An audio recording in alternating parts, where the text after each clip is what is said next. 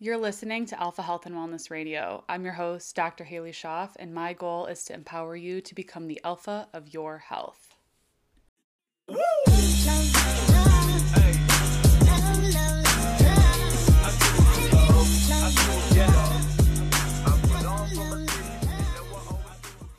Hello, and welcome back to the podcast. Today's episode is deep diving into all things sleep.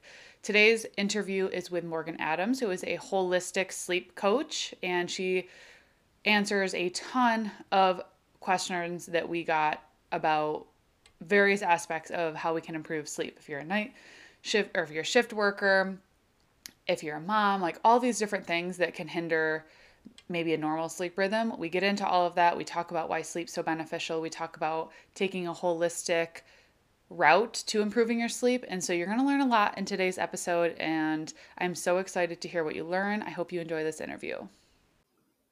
Morgan Adams, thank you so much for being here on the podcast today. I'm really excited to take a full deep dive into all things sleep.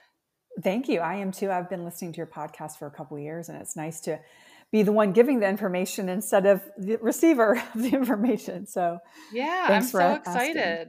Of Thank you. Me too. course. Of course. So I always love hearing people's pain and purpose story. What got you into being an expert on all things sleep? What was your journey like with that? Definitely tell us what that journey was like. Yeah. Well, this journey to sleep coach did not happen overnight. It's sort of a bumpy road, but I will start by saying about 17 years ago, I had a personal crisis in my life that led to a bout of insomnia. And at the time, I did not know what to do other than ask a doctor for their advice. And what I was given was sleeping pills. And Ambien was a sleeping pill. I think everyone's heard of it. And I ended up taking the pills pretty much every night for about 8 years. And it was because I just did not believe that I could fall asleep without them. And I did fall asleep pretty quickly, but the problem was that the next day I had a significant amount of grogginess in the morning. I don't think I was actually fully awake, like aware, like cognizant of what was going on until probably like close to noon. So that was a big drag. I also had several occasions of eating at night and not knowing that I'd eaten the next morning, like that. And it's a good thing I didn't get behind the wheel after taking the pills. So it was a pretty bad situation. And about 8 years into it, I started dating my now husband. And he said to me one night, when you take those pills before you go to sleep, you sort of become like a zombie. You're not the Morgan that I know. And that was like a real wake up call because I had known for a while that these pills were not serving me. They were just a Band-Aid. And that was the real push for me to stop taking them. So what I did was something that I don't recommend people do, but I didn't know any better at the time. I just ended up taking myself off the pills, cutting them in halves and quarters. But it was really difficult because I didn't have any support while I was going through that. And it was not easy, but I managed to do it fine. And then I slept pretty well for, several years after that. I wasn't like the best sleeper. And then March of 2020 hit. And like a lot of people, my sleep started to suffer.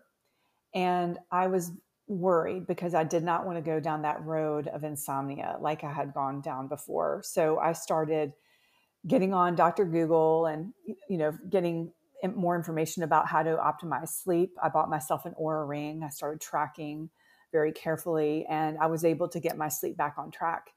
And what I ended up doing during that time was, just because I was so excited about the things I was learning, I would just share them organically on social media. And I came to find out that a lot of my circle was struggling with sleep too. And so they found it very helpful.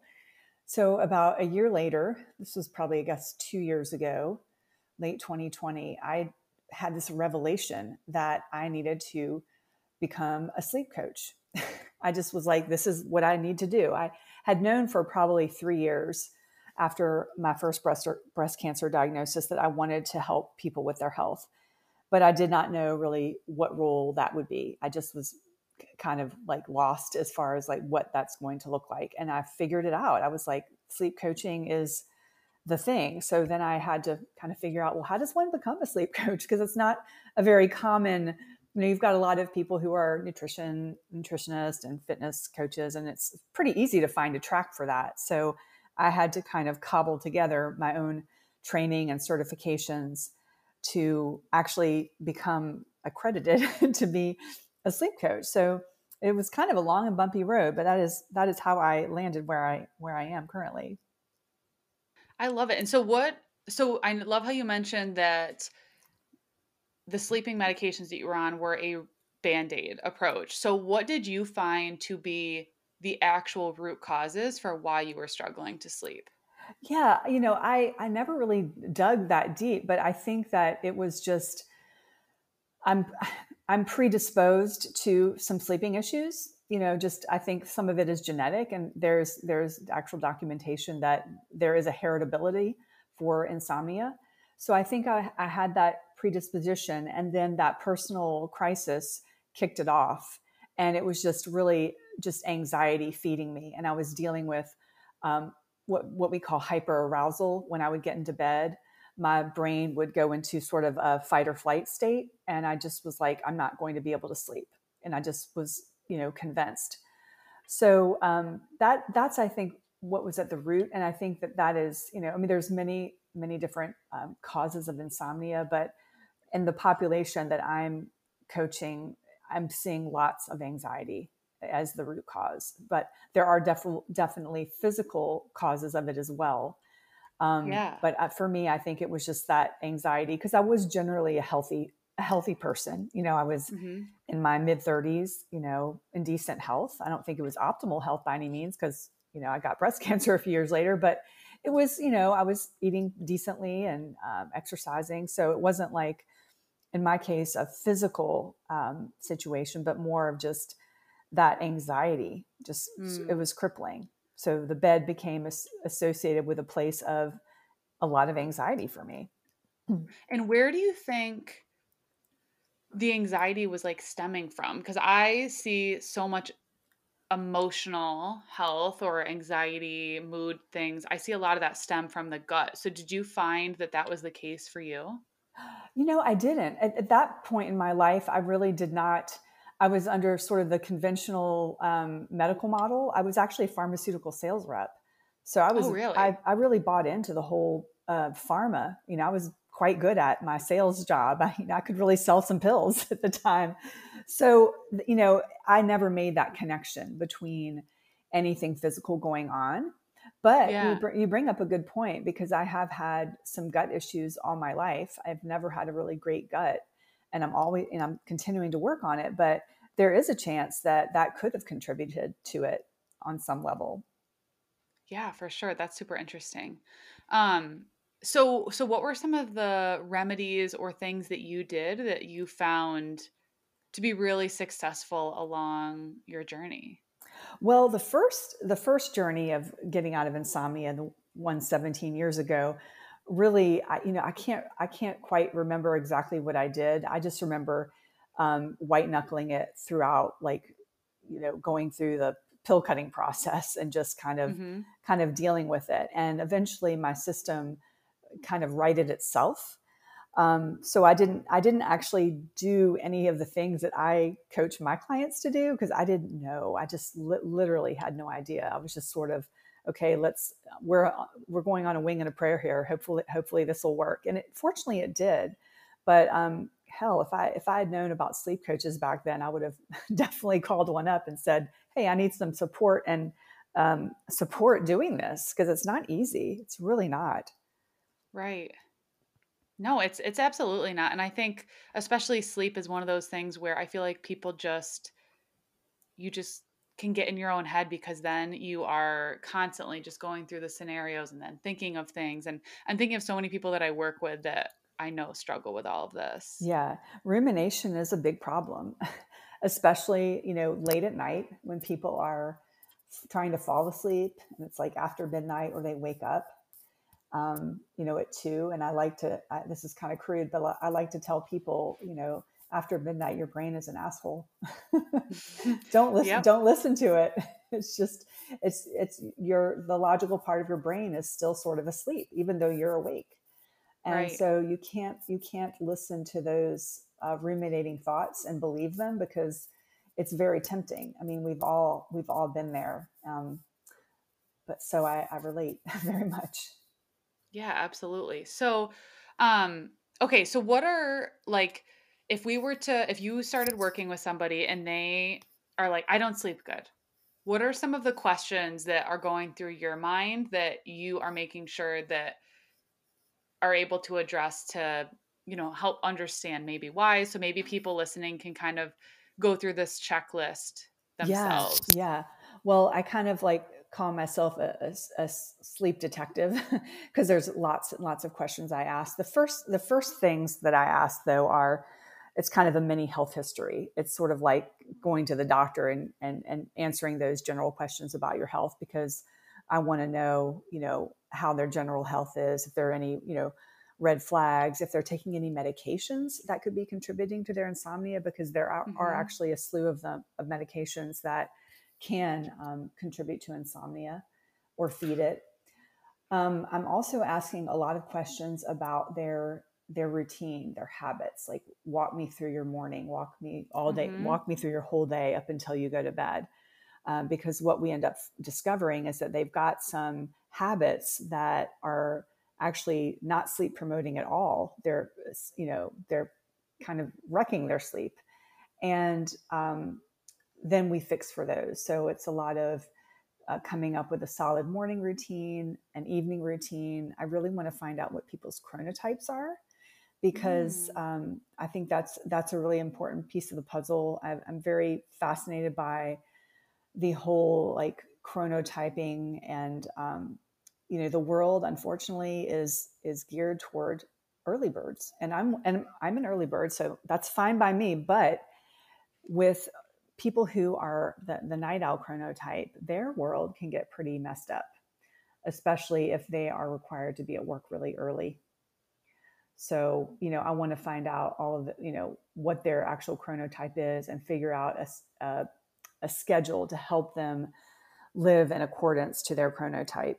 Ooh, could we talk Um, about the chronotypes? yeah, yeah. So there's a couple. There's different ways of looking at it. There's sort of the early bird and the night owl, and I think everyone knows what those are. But then there's a doctor named Dr. Michael Bruce, who actually has developed four chronotypes: the lion, the bear, the dolphin, and I'm blanking on the fourth one. But each chronotype has sort of their preferred, natural wake up and going to bed times and productivity times. So when you and Dr. Bruce has, a really nice quiz, and I think the quiz is called thepowerofwhen.com. Mhm. So anyone can go, or you can just Google chronotype quiz, and you can take your quiz and find out what chronotype you are, and then you can follow the suggestions according to what your chronotype is. So it's pretty useful. Do you And find that it's accurate? for the most part, I do. It's not 100%, but I think that using it for myself and some of my clients, I think it's actually really helpful. Um, yeah, absolutely. Yeah, I agree. I mean, part of me I guess part of me is a little I guess I question like the night owl and things like that cuz I really think that that goes against a lot of circadian rhythm stuff like and Mm. how naturally we would have ancestrally like been sleeping during Yeah, those times. Like it would have been more like with the sun and the moon, like that's just how our circadian rhythms go. So I guess I get a little confused with yeah, that because part of yeah, me, whenever I see someone that like has a hard time falling asleep, I'm like, that's a circadian rhythm imbalance. yeah. Like that's when your cortisol should be lowest. So I mean, but I do see how we're not all the same. Like we don't all have the most energy in the morning. Some people are way more productive in the middle of the day or at night, and so I do see Yeah, parts of it. But then yeah. I do not question, but I'm Well, curious. here's a theory that sleep anthropologists threw out, and it's interesting. I can kind of buy into this. I don't know the name of this person, but he said that from a ancestral perspective, it actually served the tribe better to have night owls and morning larks, because if everyone was asleep at the same time, if everyone had the same schedule, who would take guard of the Mm. property of the tribe? So I thought that was kind of interesting, and it does kind of make sense. So that could be a reason why some people, like I think it's definitely a minority of people that have that strong night owl tendency. That's Um, true. so just a theory, but I think it does kind of make sense. No, Um, that is very true. You're very right. but You're yeah, I very mean, right. to your point, I mean, we are designed to live by those patterns of, the sun rising and the sun setting. We're just designed to thrive when we live our life into that pattern. So it's very, very difficult for people who are very strong night owls, and Mhm. having, like I said earlier, having to get up early for work. The pandemic actually has in some ways helped night owls, because back when everyone was working from home, the night owls could kind of set their own schedule a little bit better. They didn't have to True. be up at the crack of dawn, and they could, get their work done, and they could work into the evening, and no one would know any different as long as their work was Right. done. So they've had it, they got cut a break a little bit during the past couple of years. That's true. That is really true. And I do agree, like the whole tribe wouldn't have been asleep. I just think so much of how my body flourishes on like a schedule and how it even changes like summer to winter. It's so hard for me to get up super early in the winter when it's so dark, whereas in the summer it's easier. So I mean, that's why I'm like, oh well, shouldn't we all be that way? But it's not Yeah. necessarily the case because I have quite a few friends that they thrive at nighttime, and I'm just not productive past 6 o'clock. Yeah, me I'm just neither. useless. Like, Yeah. and my husband for my birthday posted videos like I seriously would be acting like an intoxicated person and how I was acting because I get so silly and delirious and he's like she's 100% sober and it's like I'm just useless because then 10 Oh, seconds yeah. later I pass out and I start sleeping. So it's just funny how everybody Yes. has those different patterns though. I can 100% relate with you. I mean, don't expect me to do anything like productive or serious after a certain point in the evening. It's just not going to work. No, absolutely not. Okay, so can we talk about the sleep cycles? Because I know if there's so many people who wear the Fitbits or the Whoops or Aura rings, and you see REM, you see light, you see deep, and you're like, what does this all mean? What is going on? Yeah. So we basically have four sleep stages. You've got N1, which is like the very light stage of sleep. That's like usually 5 or 10 minutes. That's kind of like when you're drifting off. And then you have N2, which is light sleep. And that is usually about 50% of our total night. Then we go into N3, which is deep sleep. And I'm sure everyone knows, is very attuned to that. That is a really important stage of sleep. We should probably be getting about 20% around per night of our sleep. That is really when most of our bodily regeneration takes place. And so then we transition over to the REM phase of sleep, which is the phase of sleep that is usually about 25% of our night. And that is the part of our sleep where we consolidate memories. We do our emotional processing overnight. It's sort of like overnight therapy. And that is usually when we dream. So we can dream in other phases, but towards the end of our night is when we get most of our REM sleep. And so towards the like late morning, right before you get up, that's when you're getting like most of your REM sleep. So that's why we often remember our Mm, dreams. And then with our deep phases of sleep, that's sort of concentrated in the first half of our night, although we can have it throughout the night. So that's just a general, kind of run through. We go through about 4 to 6 cycles a night. And what's interesting, I don't think a lot of people realize, is that after each cycle, we briefly wake up and we scan our environment and then we go back to sleep. And most of the time we really? don't even, yeah, it kind of goes back to, from what I've heard, where it's that primal part of us is scanning our environment for a threat. So we scan, we realize, hey, there's nothing in my bedroom, and we go back to sleep. So most of the time, like I said, we don't even have a clue we've awoken. But sometimes we do. And that's why, when I'm working with clients and we're setting up expectations for, the goals. And sometimes people are like, I want to sleep all the way through the night without waking up once. And I'm like, okay, well, it's actually realistic to wake up once, maybe twice a night and be up for a little while. It's really when you're up for like 20 or more minutes at a time, then you start to kind of, that can be an issue. But yeah, it is very normal to have those really brief awakenings after each cycle is complete. That makes sense because there's been times where I wake up in the middle of the night to go to the bathroom, or maybe I hear Tala moving, and must be at the end of a sleep cycle because I could get up for the rest of the day. I feel Yeah. refreshed, and Yeah. it's like midnight. I've probably gotten like 3 sleep cycles in already, or I don't know how long. I know they're longer in the beginning, and then they start to shorten in terms of their cycle length. Is that true? Yes. Okay. Yes. Yeah. Yeah. So that's interesting. Yeah, and you may have actually so if you've gotten up at like what time do you usually go to bed? Like 9. Okay, so if you've gone to bed at 9, you've probably completed like a big chunk of your deep sleep already. Oh, So it okay. would That make makes sense. sense that you might be kind of like, hey, I've gone through one really solid cycle of deep sleep, and I'm kind of ready. That's But so I'm crazy. glad you go back to bed. Oh, yeah. Oh, yeah.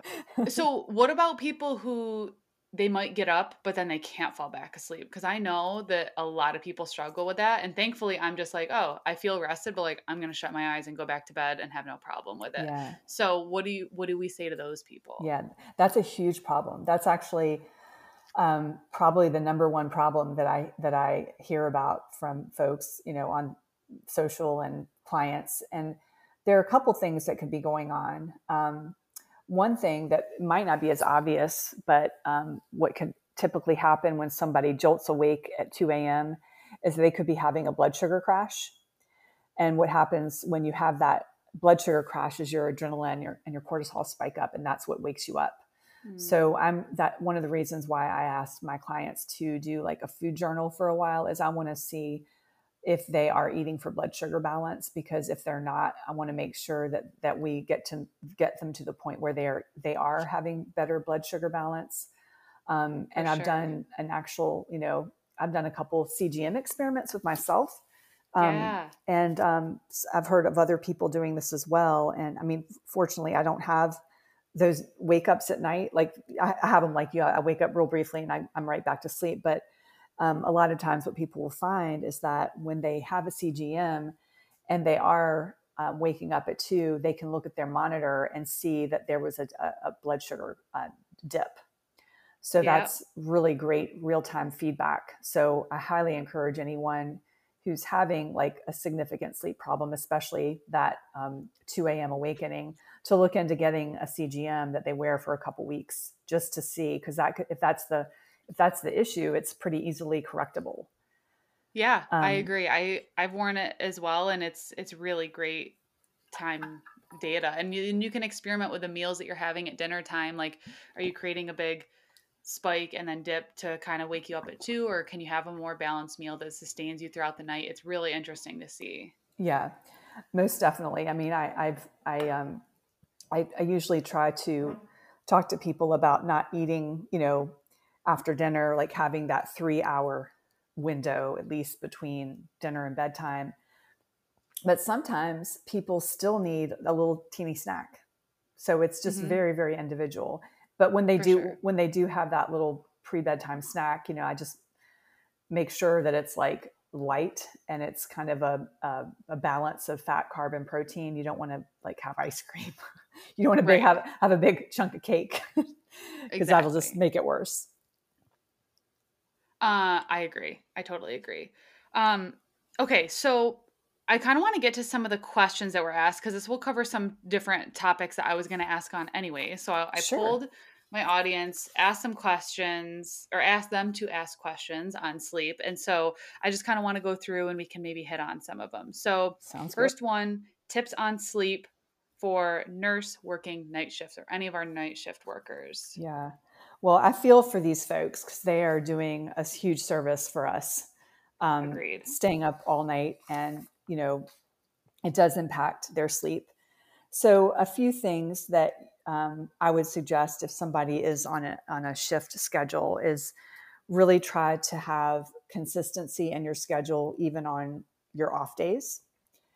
Also, be very protective of your sleep. So when you designate your sleeping hours, so if you have set your daytime sleeping hours, like really make sure that the people in your family, your close friends are aware of that. Like, because think about this, like no one would call you, Haley, at like 1 a.m. and be like, hey, I've got like, do you have a second to chat? Like you'd be like, heck no, I am asleep.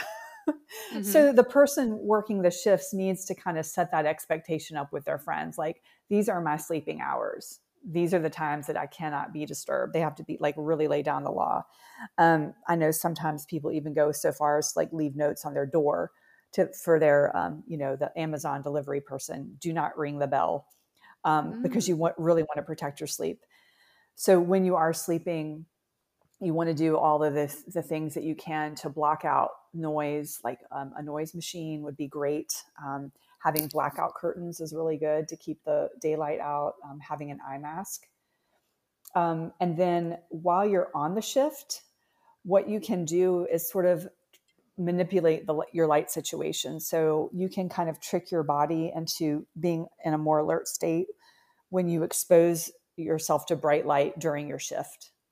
So keeping that bright light on, and then right after your shift is over, getting in dim light. Sometimes people who are leaving their shift in the early morning will wear sunglasses on their way home to suppress that light. So I think that's a pretty good idea. You can also, if it's allowed, like take a really short nap during your shift, just to give yourself like a little bit of, a little bit of sleep during your work period.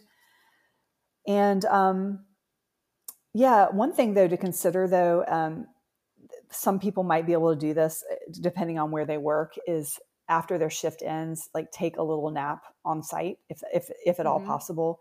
Because what ends up happening is people like in their shift, they drive home and they're really drowsy. And so between midnight and 6 a.m. is actually one of the most dangerous periods of the day for drowsy driving. And drowsy driving is actually as big of an issue as drunk driving. It's a huge, huge problem. So if you're coming off your shift and you're like, I am especially tired right now, think about taking that nap if possible.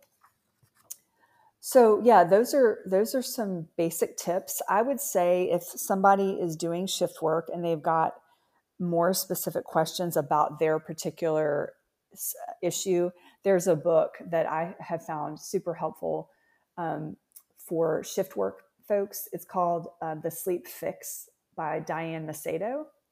And Diane is a ABC news correspondent, and she was doing basically shift work for her job. And she had insomnia, and she was being told by all these doctors, well, to get rid of your insomnia, you're going to have to quit your job. And she's like, hell no, I'm not going to quit my job. I love my job. Like I worked hard to get this position. So she just went on this mission and really delved deep and figured out different ways to deal with her sleep issues in light of doing shift work. So I would say take a look at her book for like more specific protocols, because it's hard to give protocols here on a podcast if I don't know, what hours someone's working. But like the things that I, mentioned are just sort of like general principles. Right. I agree. And I think that's the case for everything. Like, these are general suggestions, like, because we're all very bio-individual. Yes, absolutely. So, okay.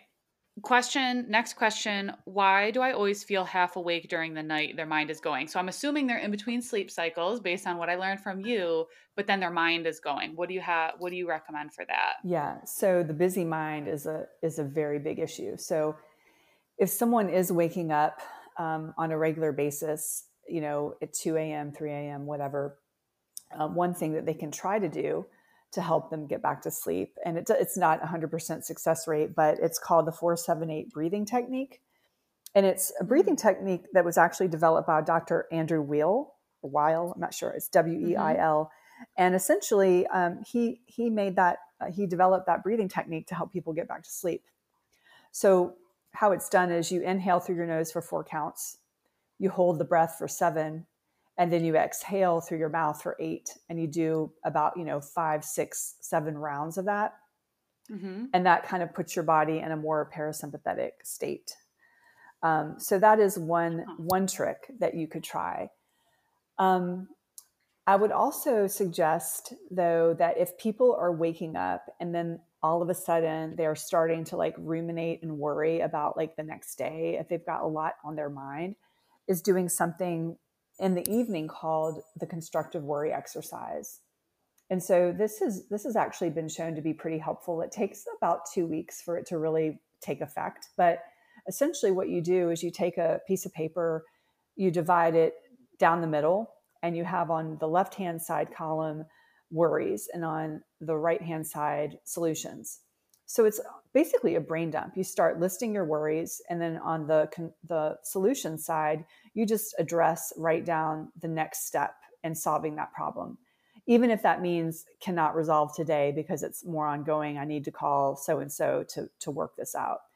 And what happens is you're basically training your brain to get out all of your worries before you go to bed, so that when you wake up, you can actually tell yourself, hey, I've dealt with all my worries. I'm going to resume tomorrow with this worry list if I need to. So that's been pretty helpful for a lot of people. Yeah, I love that. That's a good Yeah. idea. I love doing that, like brain dumping or like kind of getting whatever your thoughts are just out of the way. Yeah, there's lots of different ways to do it. You could just do a journal. The only thing that I would probably suggest is not do it really right before you get into bed. Do it. Yes, I agree. Yeah. Yeah, a lot of my clients like to kind of anchor it like after dinner, because Good idea.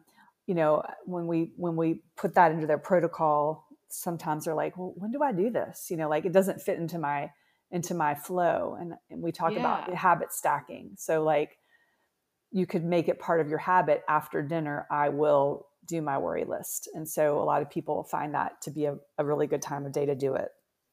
Yeah, absolutely. I love that. And it's kind of a really good thing you can habit stack with a nighttime routine. Absolutely. Love it. So, okay, moving on to or kind of segueing, Mm-hmm. prioritizing getting restful sleep when so this person has a baby, their baby's waking up multiple times. I got this question a lot too, just in the past, like, hey, I'm a mom, I can't sleep 7 8 hours. What can I do to prioritize the sleep that I am getting? Yeah, that's a really tough position to be in. Well, I would first say to that person, who can you enlist to help you with some of these things? Like, is it, and figure out what is actually the like, do you have too much on your plate? Like, do you have too many chores? If that's the case, try to get support, like delegate those tasks to somebody. I think that would be probably the first thing I would suggest. But also, I think that there's a tendency for moms. It's an actual term I've heard used before. It's called momsomnia, and it's basically when moms or parents will be doing things all day long for either their kids or their job or their spouse, and then they've like left no time in the day to enjoy their pursuits or do Mm-hmm. things that relax them. And so what happens is, once everyone is in bed, the family's in bed, they're like, I can do whatever I want. So they'll like start binging Netflix or whatever, or getting on social media and scrolling, doom scrolling.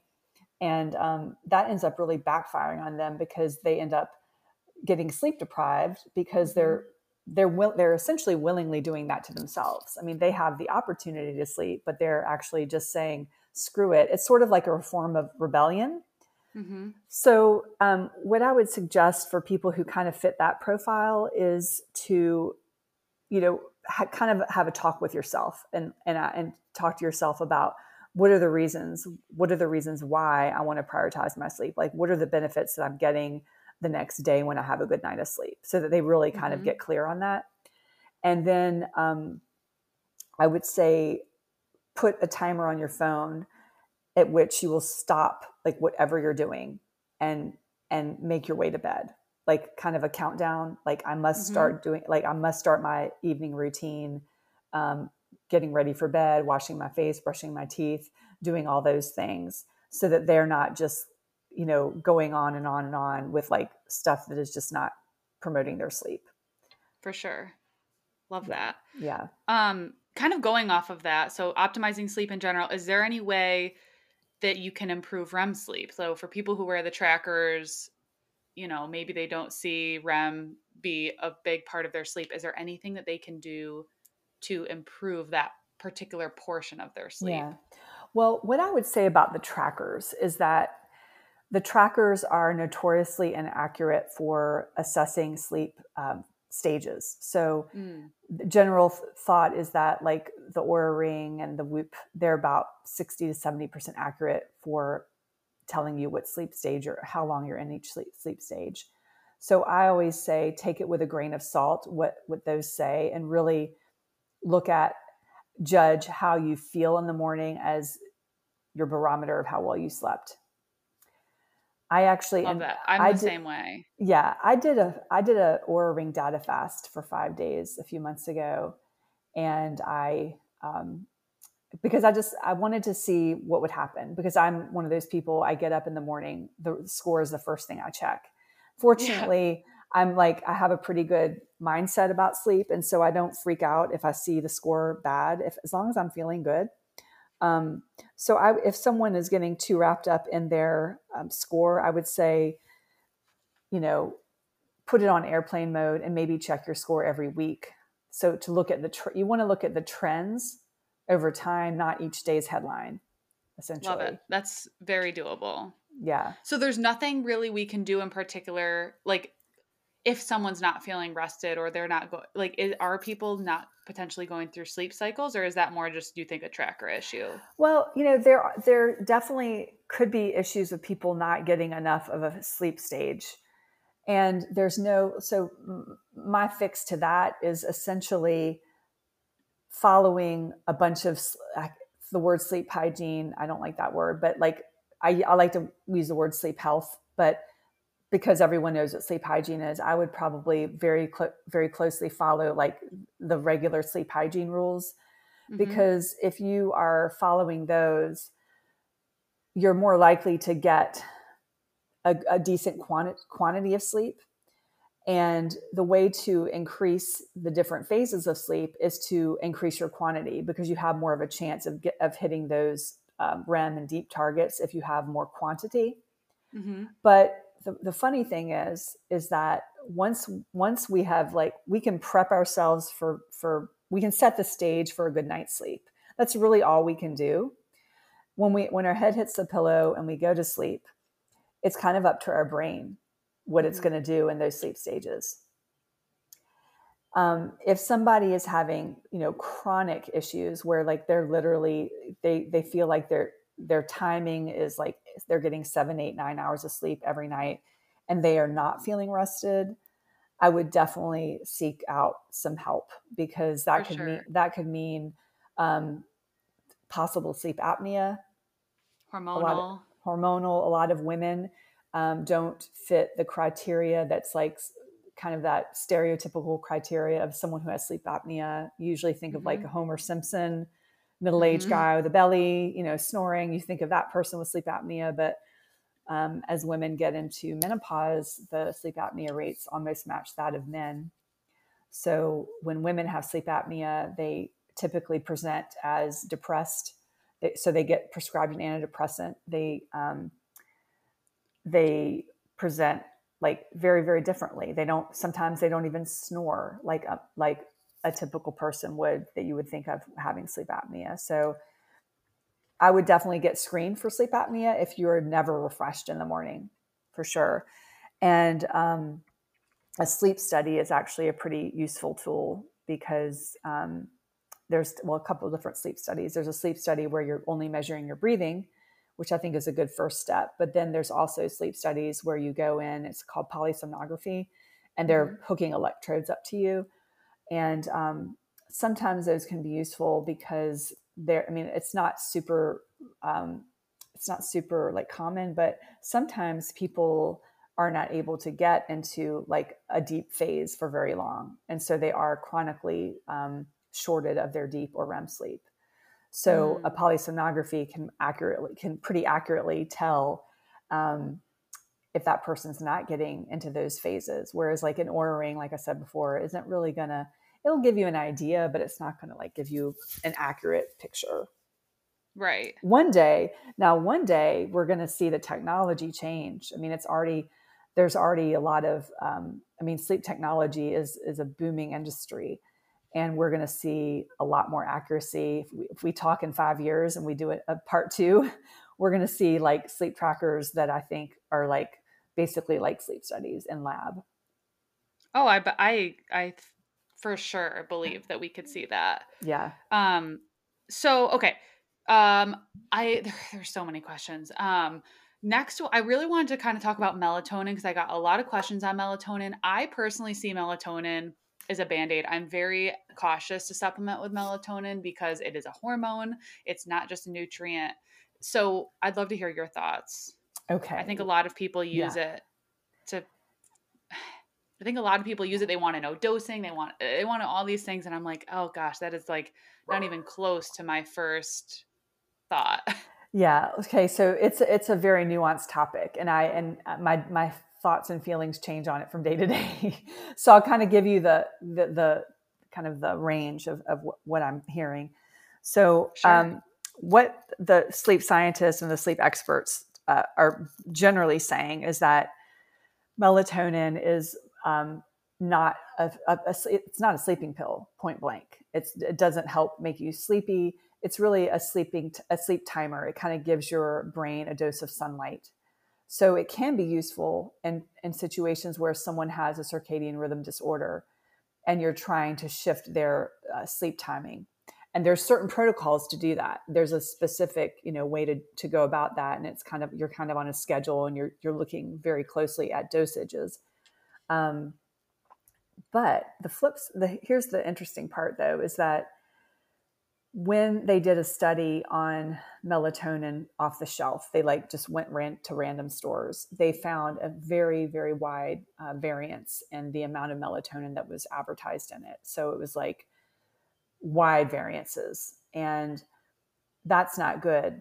So if anyone feels compelled to take a melatonin, they really should be looking for one that is USP certified. And USP certified basically means that what is advertised on the bottle has been tested so that you're getting this amount of milligrams. And so the general consensus is that you want to start low if you're going to take melatonin, like 0.5 milligrams to 1 milligram. And frankly, these small dosages are kind of hard to find. In fact, Right. if you go to a drugstore or wherever, you're really going to see like 3 milligrams and up. Okay. So on the flip side, here's just a whole another thing to kind of like jangle your brain up. There is a physician named Dr. John Lawrence. He's a naturopath or a chiropractor, or maybe both. But anyway, he has some extremely fascinating information on melatonin. He has a book out called The Melatonin Miracle. And he's been on a few podcasts that I've listened to. And his take on melatonin is that it's extremely safe, even in very, very high doses. I mean, he's done tests on himself where he's taking like hundreds of milligrams and he stops and he doesn't have any withdrawal at all, because his claim is that unlike testosterone and estrogen, when you give yourself exogenous melatonin, your body still keeps making it, versus with the other hormones, your production stops if you're given an exogenous source. And he looks at melatonin as an incredible antioxidant, often used in cancer treatment. In fact, I was actually given high dose melatonin during my cancer journey. I know that that's a really, really common thing, especially for breast cancer. Yes, yes. So, I mean, it's a very nuanced topic. And so I think there's a beauty in melatonin, and I think we're going to hear a lot more about it in the coming years. especially if people start listening to this Dr. John Lawrence. But for your average person listening to this podcast, I would say proceed with caution, because I don't think it's I really do not think the melatonin is going to be harmful. I think probably the worst that could happen is that you'll feel groggy if you take it too late and you have too high of a dose. That's probably the worst case scenario. But if you are looking at it as a sleeping pill, it's not going to do it for you. On the other hand, though, there is the placebo effect. And so some people are taking it and they are literally getting that placebo effect from it. So, it's kind of like, is that good or bad? I'm not really sure. It's not harmful, but they think they're getting to sleep because of it. They might not be. Right. No, I totally agree. It's a big topic. It's a very hot topic, actually. Yes, I know. And I never know really how to fully answer it. Yeah. Okay, to kind of wrap up, I would love for you to say like your top 3 sleep tips, whether it's sleep hygiene, foods you love, herbs you love, whatever, so that people can really start optimizing their sleep. Okay. I've got a few. Okay. So first thing I'll say, and I think that you're going to agree with this because I think I've seen you talk about this before, but I think it bears repeating because I don't think enough people know about it. Enough people know about it yet. So it's getting morning sunlight in your eyes within like an hour of waking up. Like I have personally seen the benefits of this. My clients are like, wow, this is a game changer. And it's free. Like it's pretty amazing. So the protocol is essentially, as soon as you can, when the sun is out, go outside. You can't wear your sunglasses. That's a big mistake. Right. Because when I go walk my dog in the morning and I see all the other women I'm sure you see this, they're wearing their sunglasses and I'm like, and their hats. And I'm like, damn it. You're just like, you don't need those glasses. Ruining it. You're ruining it. You're ruining the process. So what happens is your retina that sunlight needs to hit your retina. When that happens, it sends a signal to your suprachiasmatic nucleus, which is your circadian pacemaker. At which point all of the hormones, the melatonin, the serotonin, the cortisol, those hormones kind of fall into balance throughout the rest of the day. So it really helps with that hormone balance. And you only really need to be out there for like 15 minutes. Yeah, it's really not a big ask. No, it's not. And if it's raining, maybe just sit on your stoop, Yeah. So that's a big one. I would say also regularity with wake up time. I think is really important. Waking up at the same time every morning, regardless of even for the weekends. Exactly. Now there is a little bit of leeway that I feel like you've got, I think, about an hour of leeway on the weekend. I allow myself that sometimes because I might get sucked into Netflix until 10. Yeah, exactly. No, I totally hear you. And so, but our bodies really crave that regularity for our sleep patterns to really keep our circadian rhythm strong. And what happens is if you wake up every morning at around the same time, you're very likely to get sleepy at the same time every night. So you fall into a really, really regular pattern of a sleep-wake cycle. And I would say the third tip and I think you're really going to like cheer for this one because I've seen your reels. I know how you roll, is exercise. Getting daily movement is so important because when we are moving throughout the day, not only just like a workout, but like neat non-exercise activity thermogenesis. Do I have that right? Yep. Okay, good. Is having that movement throughout the day. It actually helps with your sleep drive. It increases your sleep drive throughout the day. So you want a healthy sleep drive by the time you go to bed. And exercise is a great way to do it. In fact, I saw a study recently, and I think they need to look at this more in depth, but it suggested that strength training could be more sleep promoting than cardio. I believe that. So I think you'll like that, right? Yeah, I like totally believe that. So yeah, just keeping your body moving. I noticed personally, I work out pretty much 6 days a week. And on the random day that I'm just like not moving, like I'm not really moving my body at all, it's sometimes hard to get sleepy for I me. agree. And it doesn't have to be crazy. You don't have to go out and just, kill yourself with exercise. Like No. even when I hit like I try to hit 10,000 steps a day, and during this time of year it's easily done. And even on an off day, that neat, I'm cleaning the house, I'm moving or out and about throughout maybe calls that I'm doing or whatever. I mean, that in itself I think makes a huge difference. Absolutely. Yeah. I So love it. those are my three main tips. There are more, but I think those are some really good ones. You get a lot of bang for your buck. Yeah, I agree. Can you tell everybody where they can find you, where they can connect with you, where they can learn more? Sure. So my website is morganadamswellness.com. I offer a 6-week sleep coaching package, which is a one-to-one customized program for women. And if you want to do like a complimentary clarity call, you can sign up on my website for that. I also do a fair amount of content on Instagram, which is where I met you, Haley. um, Yeah.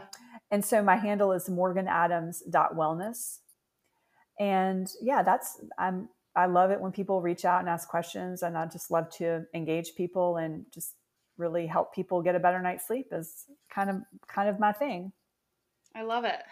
I love it. Yeah. Well, it was so nice chatting with you. Thank you so much for coming on and share all of your knowledge and wisdom. Thank you. I know that people are going to walk away with some really great tangible information that they can start implementing if this is something they struggle with or even if it's something they want to improve. Yeah, I think so too. Awesome. Well, thank you. Thank you.